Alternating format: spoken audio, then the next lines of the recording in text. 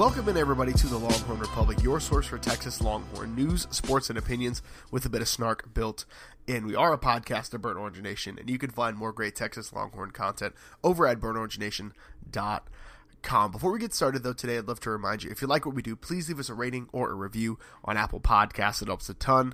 Get the show out, shares with your friends, your coworkers, wherever you found it, whether it's Google Podcasts, Stitcher, TuneIn, Spotify, wherever you find podcasts on the internet. Feel free to share us with anybody that you know is into Texas Longhorn sports. Also, I'd love to remind you that our podcast host, Podiant, is offering all of our listeners a free 14-day trial of their premium services and 25% off your first 3 months of that same premium membership. And all you got to do is sign up using the offer code Longhorn. Now, I absolutely love Podiant. It makes it so easy to host, get your podcast out there. All you do is record, edit, upload it, and they take it from there. So again, if you want to sign up for a 14-day free trial of their premium services and 25% off your first 3 months of your premium membership, all you got to do is go to Podiant, that's PODIANT.co, sign up using the offer code Longhorn. We'd love to have you there as well. Well, my name is Gerald Goodrich. I'm your host this week, like I am every week, and I'm joined by the real reason Drake didn't release that final diss track,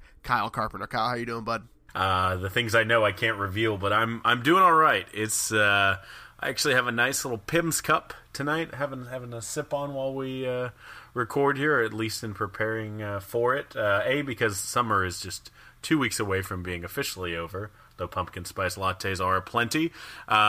It will officially be fall in a couple weeks here, and I'm also drinking for fun and not for sorrow because important note here for listeners, how well your football team or sports team that you most identify with does not define you or how great or successful or good of a person you are. It doesn't define any of those things, but it does define how well my Saturdays go.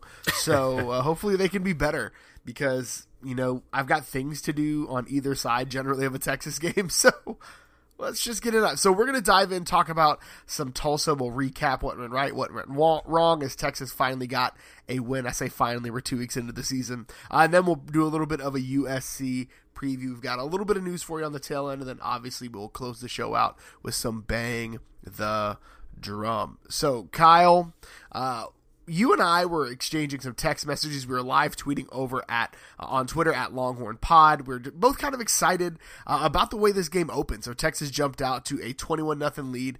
Looked like they were going to just blow the doors off of Tulsa. Looked really good going into halftime. And then the third quarter happened and the fourth quarter happened, and Tulsa decided it wanted to make a game of it. The defense got a little winded and let Tulsa score 21 unanswered points, which feels great to be able to say. And Texas was able to score a late touchdown and keep things moving in the positive. So I'm just going to flat ask you, Texas started off really hot, struggled in the second half, specifically in the third quarter. What the heck happened against Tulsa? Oh, man. Good, the bad, and the ugly in this one in a very real way. There were some good things. That first half, there were some really good things. You have to... Well, let's start with the ugly. It's easier to start there. Yeah. Texas wins by 7. Let's say Herman doesn't take a knee at the end. Maybe they win by 14. But Tulsa clearly drops 2 touchdowns in the end zone, misses 4 field goals. Like that...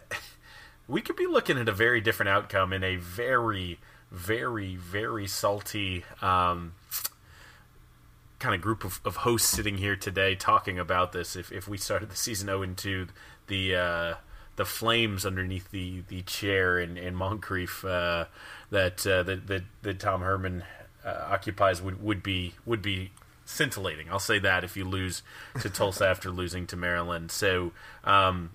I kind of was joking with people after the loss, and I said, hey, would you rather have moral victories taken from close losses like we did in 2017 or moral losses taken from victories that should have been more? And I will definitely take the latter.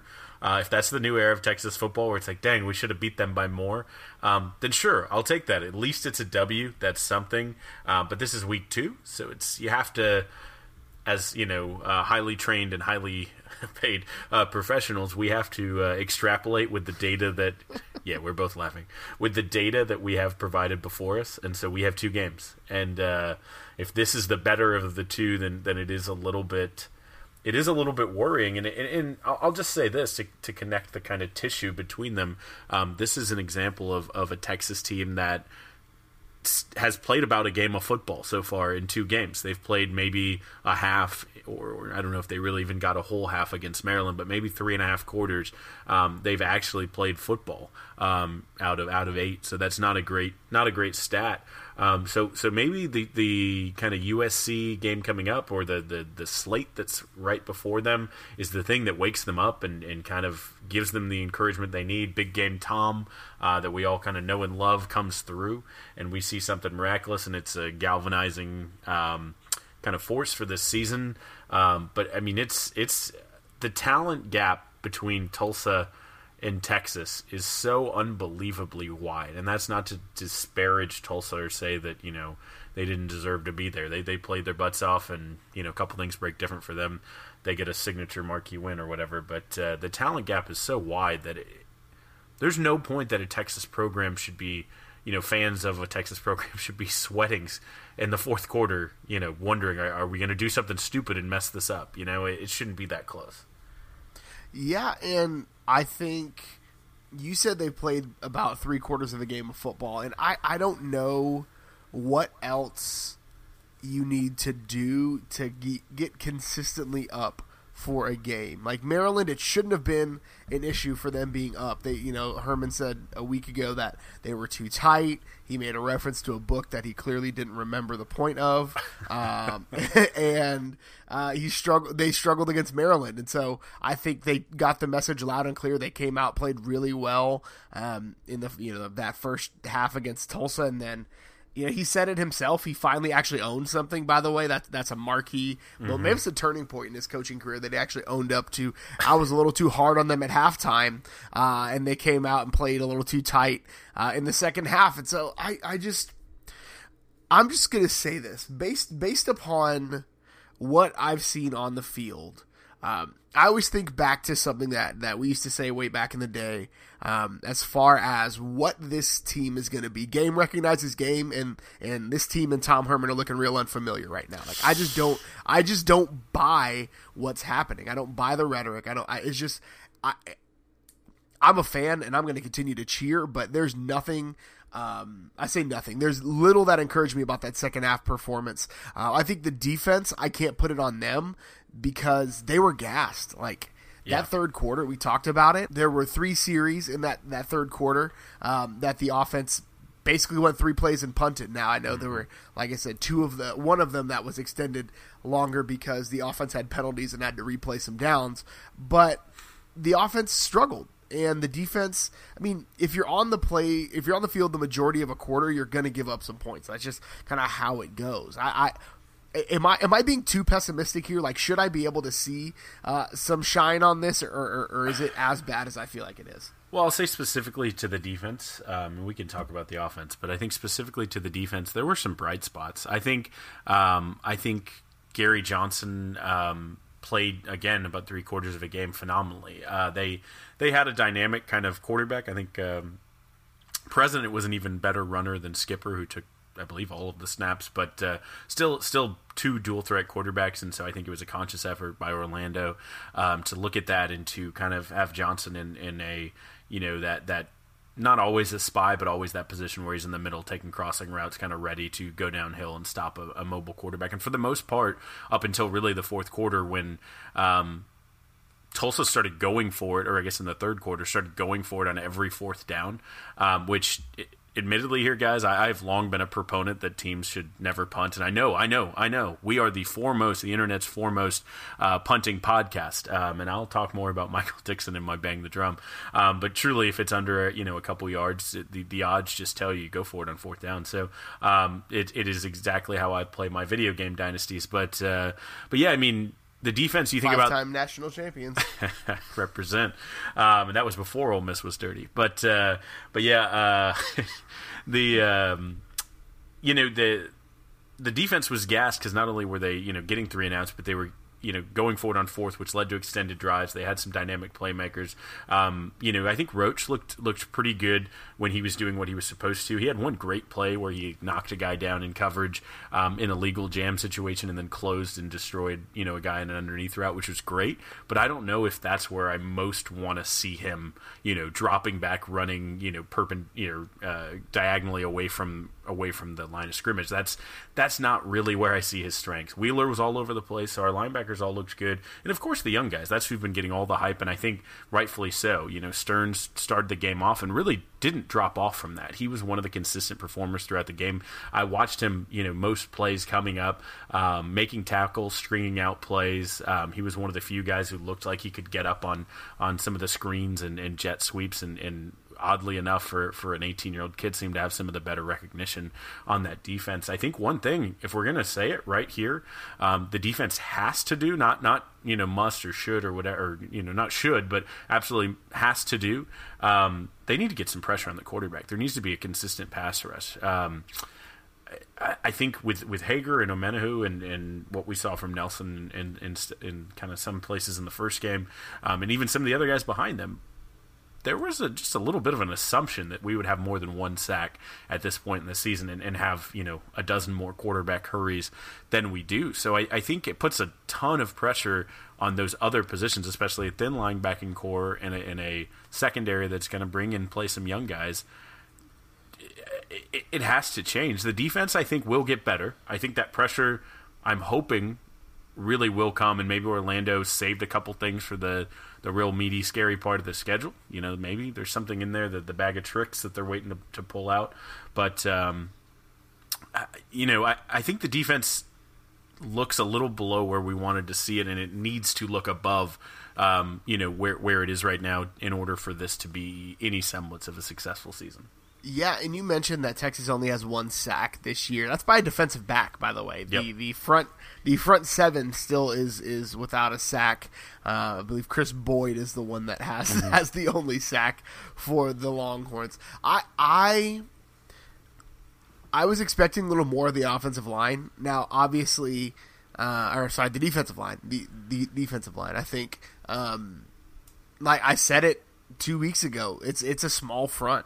Outside of Charles Omenahu, at nose and at the other defensive end, it's a small front. I think that's what, if I could spin it back a year ago, I think what made this defense so good is that the front seven put pressure on quarterbacks and forced them to make throws they didn't want to and allowed the defensive backs to play opportunistically. I think that's probably a bit of the secret of success. Poona Ford resetting the line of scrimmage, Brecken Hager doing a ton of crazy things on the end, and then that linebacking group was able to flow free because they didn't have blockers in their face. And again, if you're blitzing on the edge and you've got, I'm going to take Malik Jefferson over any left tackle any day of the week. Like, it's just how it goes if he's running at you full force, which again allows your defensive backs to play really opportunistically. So I think if this defensive line, I keep doing that, if they can figure out a way to create some pressure on Saturday, especially as Texas faces a young quarterback, I think it could be a difference maker. But not moving too far ahead, the offense looked good in the first half. The offense, like we keep saying, Ellinger 10 of 15 for 168 yards and a touchdown. Keontae Ingram averaged 6.7 yards per carry and a touchdown. Trey Watson 38 yards on 9 carries. Lil Jordan Humphrey almost cracked the century mark.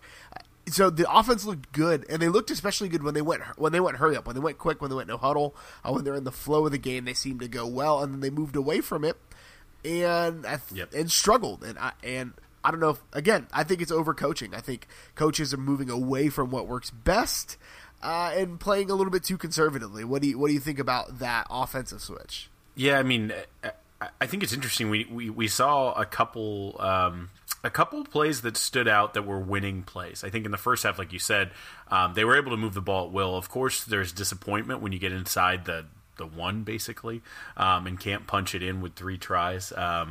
I thought he was really close on that second down and never got close again. I think that's that's tough and also disappointing. But I think they were okay. But there was a couple winning plays in the second half, actually, that Ehlinger made with his feet on a third down, a lengthy conversion where he kind of audibled and then had to cut back after that.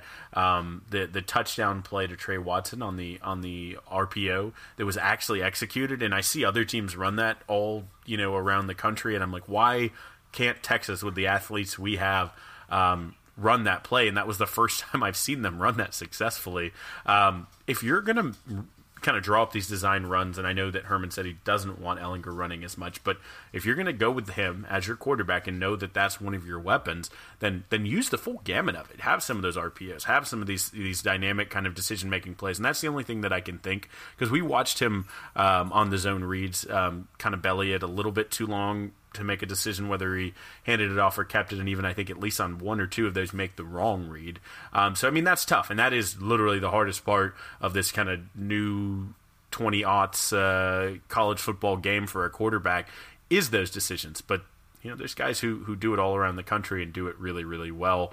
So, kind of getting that mental speed for Ehlinger to make those decisions and being able to do that, I think, along with the tempo, like you said, I don't know why, unless they're saving it. I don't understand why if it works, why you would stop doing it until the defense stops it. I know in the Maryland game, it was like we tried a trick play, a double or a reverse type of thing that blew it up and kind of killed the momentum. And it's like, hey, if you're just lining up quick at speed, running base sets, your little counter play that you love to run, or your power, or your kind of quick hitting pass routes, and that's working, and it's working 5 plays in a row, don't overthink it. You're not only overcoaching the kids, you're overthinking and outcoaching yourself. Just dance with the ones that brung you. That's DKR was right about a lot of things, and none more probably than that. If it ain't broke, don't fix it. Just to keep the cliches piling on. I don't really get it, but I did see some things that I think are replicable and were winning Big 12 level, excellent, high caliber plays that gives me just the faintest bit of hope and confidence that building those into an offense and into a string of plays is something that this Texas team, that the coaches saw the same things we did, and that they can make that a pattern. Doesn't go Lil Jordan Humphrey, Daniel Young as their goal line Wildcat set, I may lose my mind. Like, that is exactly what that Wildcat set is for. You have your running quarterback guy he's 6'5". Yep. He's bigger than everybody else on the field, not named Colin Johnson, and maybe your offensive lineman. But you have your 6'5", dual threat, triple threat, really, wide receiver playing at the quarterback spot, and you have Danny Young, who, for all of his faults, will put a hat on somebody and put a hurt on somebody. He plays like Chris Warren against San Jose State is what Danny Young plays like, but all the time. Yeah. We saw that in the fourth quarter where he had fresh legs and he bodied somebody. So if that's not your goal line set, then we need to talk about maybe somebody else taking over as the offensive coordinator. Like, it just makes sense for me. And I want you to get back to that because you're rolling right now. I love it. You're speaking the truth. But we did have some great suggestions on Twitter, and I just want to read them out here to give people credit. There was the 23-wheeler to take the Jumpman package, which was another one to the next level. There was the Lil Cat, which is just very direct, and I like it. And then I think I saw a little something sumprees for the Lil Jordan Humphreys. So I think we're still workshopping it, but feel free to tweet that at us or hit us up in the email with your best takes. But I don't mean to derail, because I think, Gerald, you were on it. I think running that package, I think at least in the goal line, if not getting a couple more reps, that's where you can get your trickery. Just give them a different look. I don't think you need double reverse passes. 7 people touching the ball on one play. No, I'm partial to the jump man. That's just me. I don't know why. It feels good. So the fact that you have a power back in Daniel Young and you don't put him in on the goal line, and you've got 3 tight ends. If they go old school Madden goal line set and just run behind their massive line and their massive tight ends, it works. You can get that 1 yard. for me, the things that I think give me hope for this offense is when they go tempo. When they decide that it's hurry up time, and I kind of dumped on the offense in the second half. The fact that they were able to put together a 5-minute drive to kill that clock was impressive. That's a drive that a year ago somebody fumbles, or somebody throws an interception, or really even a week ago somebody throws an interception. So the way they bookended it was really good. There's just it's tough for me to watch a team this talented leave stuff on the field. I think that's where my frustration comes in, because the pieces are there. The talent is there. The offensive line has improved. The quarterback has grown and matured. You've got some of the best wide receivers in the country. You've got a stable of running backs. I'm just tired of seeing this offense leave stuff on the field. And when push comes to shove, I think it's coming down to coaching, whether it's head coach or offensive coordinator. There's just something that's not quite hidden. Yeah, and I think you said it there, not to beleaguer the point, but depth. The fact that UT has depth at positions, the fact that they can bring in, I know it's kind of due to injury, but they can bring in Danny Young late in the game with fresh legs and a hunger in his belly to earn some more snaps, who will just destroy a defense. Take advantage of that. If you have guys, use them, get them in there and get enough plays in the offense, sustain drives where you can do that. And then I think a huge shout has to go to Herb Hand in the offensive line. Now, I kind of have been a little bit, I don't want to get too celebratory, because I think Tulsa is not the best defensive unit by any stretch that UT's going to play. So I think you have to temper it right there. But taking that grain of salt, the offensive line looked very good. They look solid. I mean, in Pro Football Focus does their college gradings now, and they put out their team of the week each week. And actually, Samuel Cosme, congrats to him, was he was the starting tackle on their team of the week. So the one of the best offensive linemen in the country this week, according to his website that watches every game and grades every position, and has a team of people who do that. So a guy who's just mashing on that right side was fantastic to see, especially because we keep saying all our experience is on the left side. So I think hopefully Ingram's injury is not too serious and he can get some reps, but I think Watson looks like a guy. He can do some things.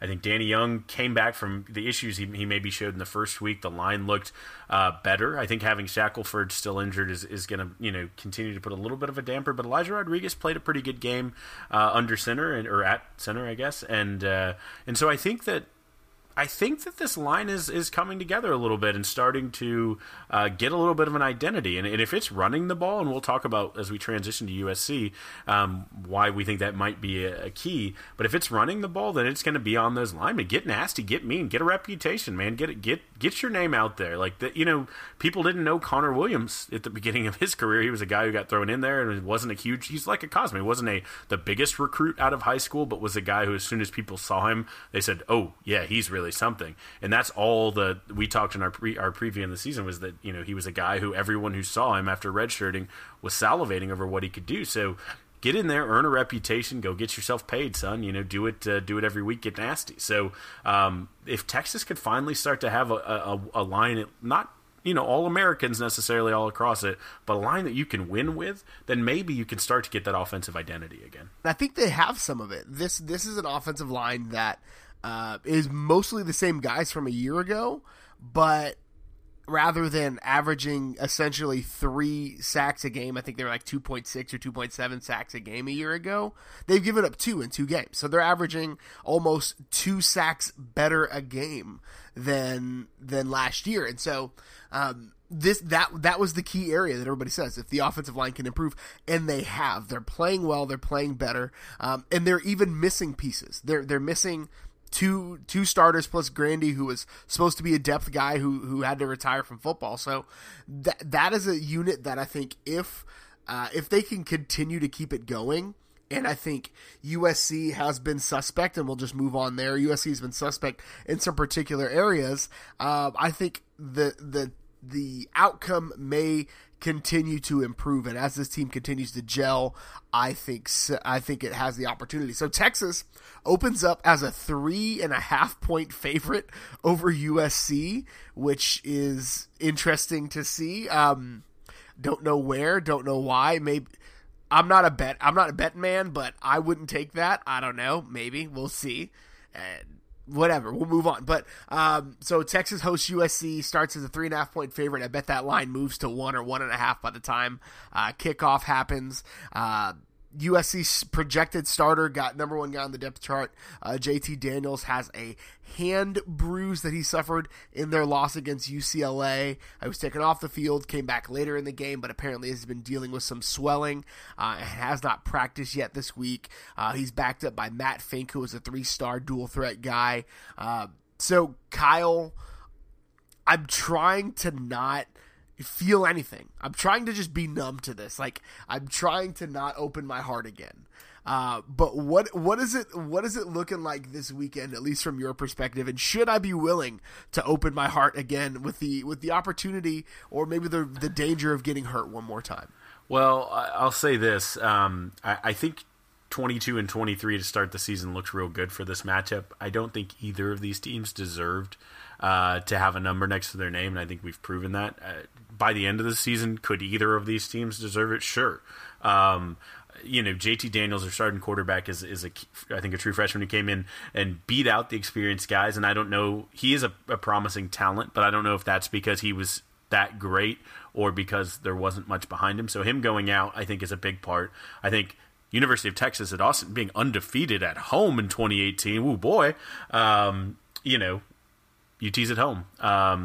USC has to come. You look at last year with a lot of the same team back, more back for Texas than back for USC. And they're Sam trying to push the pile and getting stripped, on the goal line away from winning that game in USC, or a couple other plays throughout the game. I don't want to pin it just on that one, but, they're very close. So, that I see how they could do that. I see how they could say, "Hey, this is pretty even. We'll give I like you said, I think it'll go a little bit closer, but we'll give a 1-score slight advantage to UT at home because I think making Texas a home dog is it's still Texas. Come on, so I can see it, but I think Texas.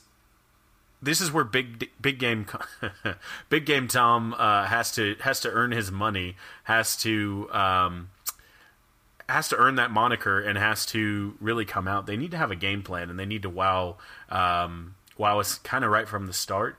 Again, I've hinted at it, and I don't know if this is just me being a sunshine pumper and being optimistic, but maybe there's a card or two they haven't shown. When they looked at their kind of preseason, they said, can we on talent come out and beat Maryland if we know what they're going to do, and Tulsa, we know what they're going to do. Can we come out on talent and beat those guys? And the answer should have been yes. So maybe, the big schematic stuff comes out this week. I think Clancy Pendergrass, the defensive coordinator for USC, is a little bit old school. He runs a defense that's utterly chock full with 5-star talent and NFL prospect all over, especially in the secondary and at linebacker, even though they've lost a lot. But he kind of runs it. I think that Herman might be able to outthink him, but they're always run the risk that Herman outthinks himself, but might be able to come out and game plan in a way that they're able to do some things against that front seven, and especially the defensive line that's looked a little bit suspect, to the tune of 233.5 yards per game they're giving up, and I'll give you that one of those is Stanford, but the other is UNLV. So Texas is certainly somewhere between the two of those, and I think closer to the Stanford than the UNLV of the two. So, maybe they can come through and the line kind of can keep it up, and the backs can continue to grow from where they are, and that can be the secret to success, which, again, we talked about when we talked about Buechele. If you get a running game established, that doesn't just do running stuff. That helps your entire passing game. That helps give the extra seconds to get your burners that you have speed in the slots downfield. That gives Colin Johnson, if they're putting an extra guy in the box, the chance to have one-on-one coverage. That gives little Jordan Humphrey the chance, to get a single guy with no help over the top to get that kind of intermediate seam route. It opens up a ton of things for the rest of the offense if they get that going. So, let the run feed to the pass. And I think this could be an interesting matchup. And then the big story is really the USC offense kind of sputtering against Stanford, and especially with the injury to the quarterback, that this could be a chance for Todd Orlando to come out and put the chains on. USC ran against every team in the country last year. They were unstoppable, except against Texas. Todd Orlando held them to I think it's 100 yards less per game than they average. They're 85 less than what they average. He really shut them down, and I don't think it was a fluke. So, if he can come in and he can coach that team up and kind of shackle their weapons. They do have a hot freshman receiver with a fantastic name, part of the Equiminius St. Brown family tree.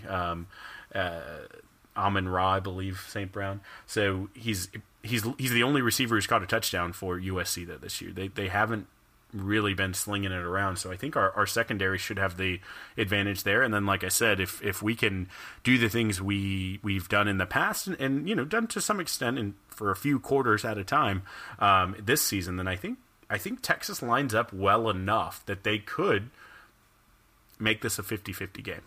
So first off, it seems like this is a really terrible game for Keontae Ingram to be injured, because if there's a game for a young guy who needs a little bit of a go-off, it would be this one. He already kind of went off twice, but I feel like he would have a field day against this USC defense. Hopefully we'll be able to get some more Trey Watson sightings. He is not going to be your between the tackles, bang it out kind of guy. Maybe we'll see some Tennille Carter. We'll probably see some more Danny Young. This is a team that seems sold on a 3 running back rotation, which I'm fine with, as long as one of those running backs is not Kyle Porter. I'm sorry, I hate to talk down on guys, and I hope none of the players listen to this because I've been kind of dumping on them today. But it just of the 4 guys that are available on Saturday, the end of the season last year proved that, Tennille and Danny Young are the better 2 running backs of those guys. So if it's a three back rotation, I think getting Carter some reps would be great. He has expressed some frustration with the coaching staff via Twitter, which may or may not have some recruiting impacts. We can leave that where it lies. But I think if this team can focus on the run, if they can execute a zone read really, really well, if they give Ehlinger the mental tools to know when to pull the ball and throw it, I think this is a game that is, I don't want to call it winnable because I don't want to get my hopes up because, again, I've been hurt before, but it's a game that I think Texas has a shot of playing well, and this is a team that showed this last week that they're finally learning how to win because, again, they kill the clock to keep a team off the field, and I thought that was impressive. So when push comes to shove, it's a toss-up for me, and I want to see him win and I want to be hopeful, but again, I keep coming back to it. There's nothing I've seen so far that lets me trust this team. To quote Mac Brown, I'm scared to death of one thing about this USC team. Shot in the dark. Do you have any idea what scares me most about this USC team? I got nothing. Chase McGrath, USC's kicker, is 4 for 4 on the year. So, with a competent kicker, I worry about what the Longhorns can do. We've kind of been relying so far on the fact that the opposition would look like Longhorns of yore, where it was about a 50-50 at best, and we had to game plan around our special teams unit and do things like Tulsa had to do and go for it on 4th down in situations you might not or whatever. So coming in, he has, however, he's 6 for 7. He has missed a field goal. He's 4 for 4 on extra points, which is sad that he's only had 4 chances. Let's check that out. But he's 6 for 7, so he has missed. I feel better about that, but the miss was over 50 yards. So of a good kicker who has been consistent this year scares me a little bit. But no, truly, remember last year Colin Johnson had 191 yards against this USC team. He really came out. He looked like a dude who was playing on Sundays in that game. He looked like a guy who was hungry, locked in, ready to beat whoever was in front of him. Let's just remember Colin Johnson, a kid who came from California along with his brother Kirko Grimes.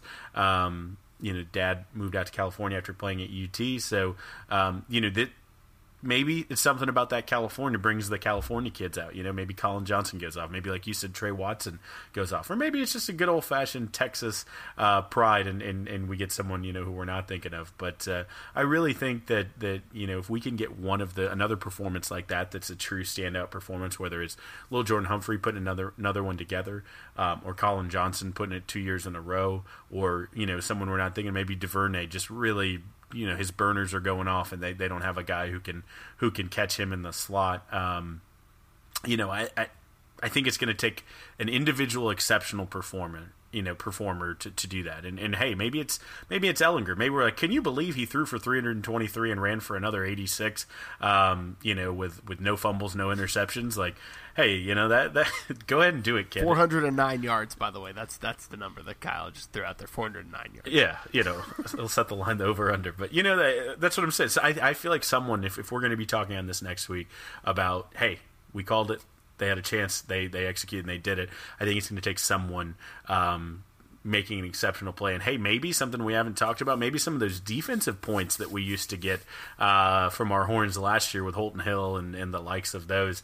So maybe Chris Boyd can capitalize and step up and get us one of those interceptions that he can't seem to get his hands on and bring that in. So we have some monsters. Brandon Jones will be back. He's the guy returning kickoffs and looks fantastic. So you get the ball in his hands. Caden Stearns is a wild athlete. We've shown that. Obviously you said Chris Boyd. So we have some playmakers on that defensive side of the ball that if they get the ball in their hands could be trouble. So maybe it's a defensive turnover, but I feel like there's going to be an individual performance that ends up being the difference if Texas is able to bring this one home. I like that you said Johnny Johnson just moved out to California like he wasn't the LA Rams first round pick. Like that, a kid from LaGrange is not going to willingly move to California. Like, let's just put that out there. Okay, so that's he wasn't in the tech sector. Okay, sue me. All right. He didn't have a STEM degree. It's okay. So I don't know if it's going to be a big individual performance. I think what's going to win this game and what's going to win any game that's on the schedule, because TCU, Kansas State, which looked honestly kind of crappy this last weekend against Mississippi State, OU, all those teams, it's not going to be, for me in my mind, it's going to be the team putting together a complete game. No first half flatness, no second half letdowns. All 22 guys are going to put together a complete game, and that's what it's going to take to win, at least in my mind. You're going to have a running back that puts up a decent performance. You're going to have a quarterback that doesn't make mental mistakes. The offensive line is going to keep the pocket clean, create big holes. The defensive line is going to keep the point of attack, free up the linebackers to play like linebackers, let the DBs play free, play center field, let Stearns and those guys make big plays. I think that's what's going to win the game. If all 22 guys can pull on the same rope in the same direction at the same speed on every play, I think this team is talented enough to win this game. Well, and maybe the guy who has the individual performance is Coach Tom Herman. Bringing it full circle. So Texas will face USC again on Saturday. We got Gus on the call. Gus John, so it could fireworks. Well, I mean that's why I think it's going to be a close game. You could have told me that Texas had lost both games by a combined 60 points and USC had won by 70. But if Gus Johnson's calling it, it has to be a good game. It's the law of Gus. Gus Johnson at night. It's a recipe. It is a recipe for fireworks. That's neither here nor there. So we've got a little bit of news for you. Let's just keep it USC themed. So maybe this is an omen for what's going to happen. So the one, the only Vincent Young was announced on Monday that he is being inducted into the Rose Bowl Hall of Fame for not just the national championship performance, which is one of the greatest individual performances in modern college football history.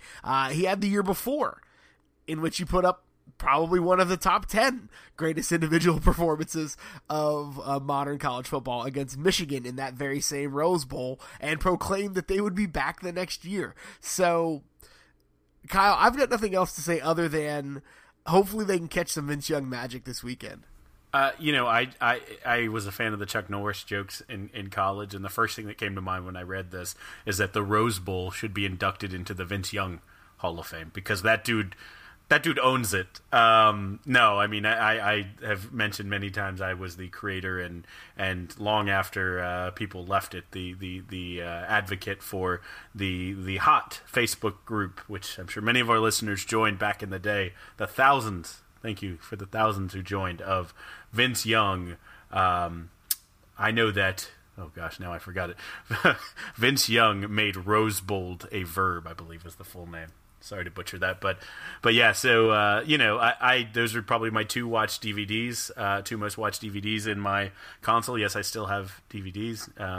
We'll have to put those up, but we'll never get rid of those two, because you're right. It's not one but two miraculous and beautiful performances. And when we were kings, man, it's just the good old days. The good old days from 03, 04 to 08, 09. It was a good run. Oh man, felt good. No, so here, speaking of good stories, so we've speculated, we've talked about Andrew Jones and his future as a Texas basketball player. Kyle and I have both gone on record to say that even if he never suits up for the Burnt Orange again, that him being back at the university and beating cancer is one of the best stories of the last few years for us. And then on I think it was Wednesday, Texas basketball, they're having their picture session, media day kind of situation, and just kind of drop into the ether a team picture with old number one sitting there in the middle, grinning and hooking them.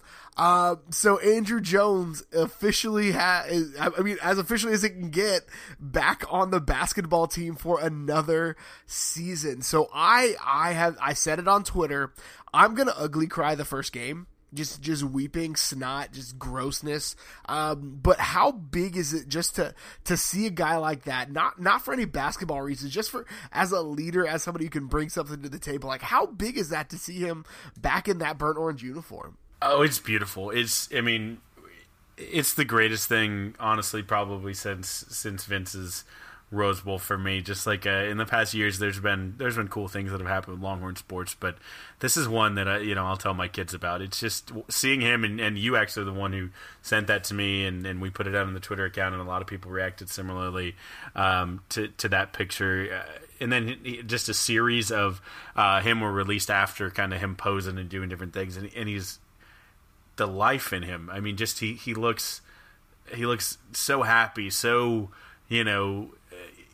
eager to be there, so ready to get on and do the next things with his life.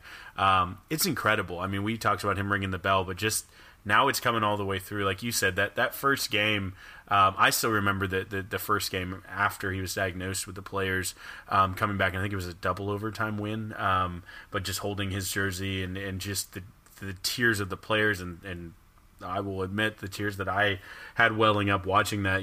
Just imagine that times 10, because he's back.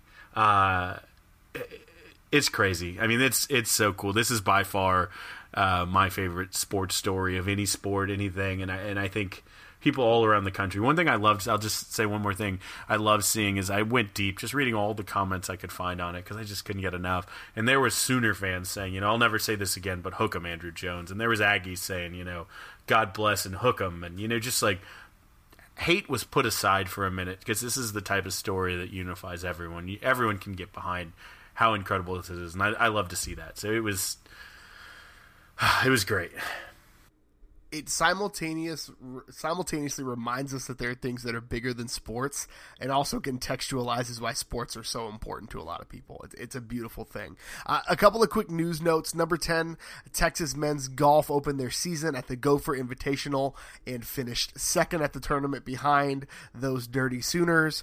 Texas women's soccer remains undefeated, 6-0-1 and a tie, with a 4-0 win over Houston Baptist, as they continue to tune up for conference play. And then Texas women's volleyball had a little bit of a stumble, but they are back to number 3 with a victory over Kentucky on Friday. They will kick off at basically when you hear this, they'll be playing a home and home, that a weird Tuesday-Friday split against Stanford, who's, I believe, ranked number 2 in the nation. So that'll be a great set of games for you to watch. Yeah, in Texas volleyball, they played a heck of a schedule. I think Kentucky was number 16 when they beat them. They're like the 4th or 5th ranked team they've played, so they're earning their stripes at number 3.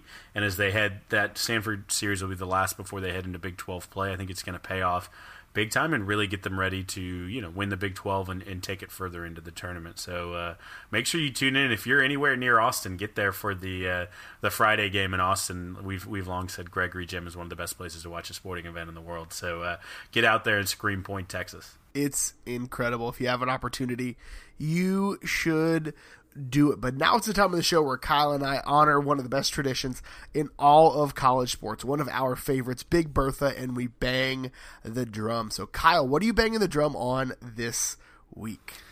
I need to atone for what I said earlier about why you should always go for it on 4th down and never punt. There is an exception always to the rule, and that exception is best position player, best player at his position already after one game in the NFL. Rookie sensation, clear Rookie of the Year candidate, very probable Pro Bowler, surefire Hall of Famer, Michael Dickson. My love for this man knows no bounds. Couple things he could teach his cousin, but we won't get into that. But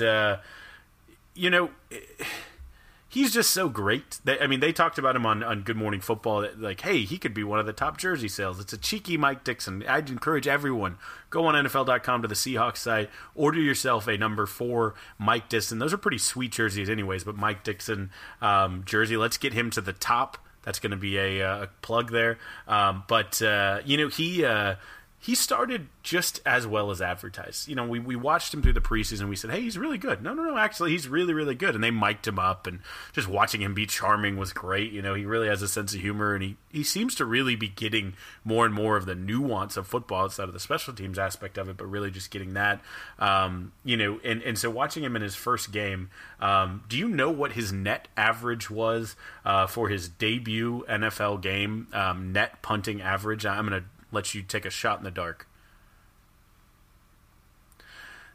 Yeah, that would be if they made him do it left-footed, like when they added a 3-point line to try to mitigate Wilt Chamberlain. No, his average net, remind you again, for those of you who don't follow the nuances of punting like Gerald and I do, net is the yardage after any type of return, or if it goes into a touchback or anything like that, which obviously Dickson had no touchbacks, but He kicked 6 times, dropped all of them inside the 20, so no touchbacks there. But he averaged 57.5 net, which is the second best ever all time of any punter in NFL history. Anyone who's ever played that position all time ever, there's only one person who's ever done it better, and this was his first shot at it. He'll have 200 to 500 more of those. So yes, he's going to play for 38 years, but.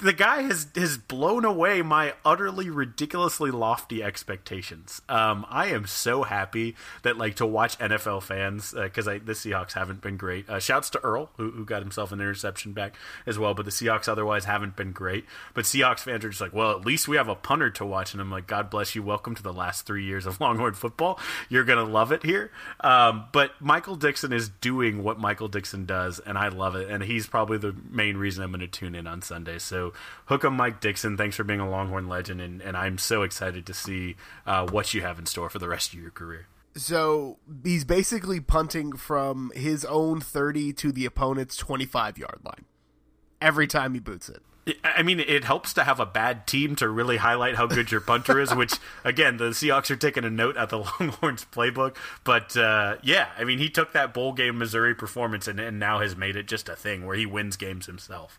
Second-year captain. We're going to go ahead and call it. So my bang the drum is probably going to make some people mad And I'm getting that out there. You can tweet at us, Longhorn Pod, tweet at me, at GH Goodrich, shoot us an email, longhornrepublicpod@gmail.com.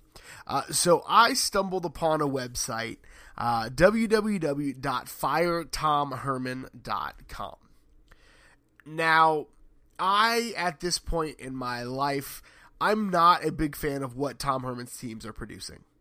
I said it earlier in the show. Game recognizes game, and Tom's looking a little unfamiliar right now. Like, that's what I'm feeling. But the fact of the matter is that if you want to fire a coach 15 games into his tenure, there's a fundamental lack of understanding of how that you build something. You cannot build anything if you continually change the foundation. There is a reason why the first thing they do when they construct a home is pour the foundation. They level the ground and they pour the foundation. You can't build anything if you continue to fire the head coach. This is the first time since, I believe, 2013 that there has not been at least one change on the coaching staff. And again, I'm not happy with Tom Herman. I've said it before. I'm not happy with Tom Herman. Now, I'm not Derek Foreman levels of upset with Tom Herman. I don't think any of us are. But I'm not happy with Tom Herman. But to want to fire the coach 15 games into the season is just silly. Or into his tenure is just silly. It just is. Because you haven't seen what the true fruition of his culture is. Now, granted, I'm not anticipating great fruits on the seeds that are being planted, but I would be happy if I'm wrong. I would be so happy to be wrong about Tom Herman. But again, you cannot fire a coach 2 games into a second season.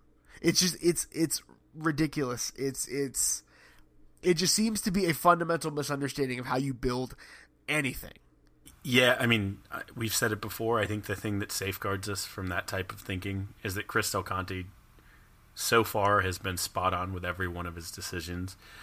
If it came down to that, I think it would be well thought out, well reasoned, and well deserved. Ultimately, I don't think we're anywhere near that. I don't think Del Conte would do something like that. So I think we're protected, but it says something about where fans feel we are versus where we should be. That's even part of the conversation. But I do think, thank God for Chris Del Conte and the sane part of that the head at the top of the athletic department making the decisions, because people are mad. People are mad. And don't take this as me not having high expectations, guys. I was there for Vincent Colt.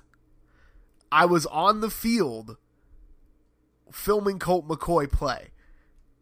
Like, I saw Vince Young do the Oklahoma State two-step. I saw it. I was there. I was in the stands for the Vince games. I was on the sidelines for the Colt games. Like, guys, I was there for that. And Texas football's not where it should be. It isn't. I'm not arguing against that. I don't think anybody would. But I'm arguing just simply, let's not fire the coach 15 games into his tenure. Like, it's just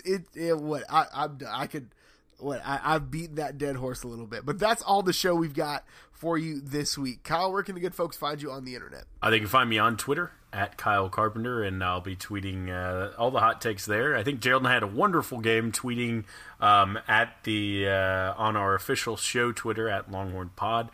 So make sure you follow both of those for game day tweets, but really we'll be going from the Longhorn Pod. But the other place, of course, is Texas Pregamer, which we have a Twitter as well, at Texas Pregamer, and that's the Barking Carnival weekly Longhorn kind of irreverent and insane preview column that I do over there. So check out any and all of those.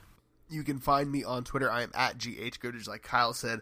Follow the show on Twitter at Longhorn Pod. Shoot us an email if you don't like something that was just said, and bang the drum, longhornrepublicpod@gmail.com. Thank you so much for tuning in again this week, and until next time, hook 'em. Hook 'em, and always remember when you have a hot mic.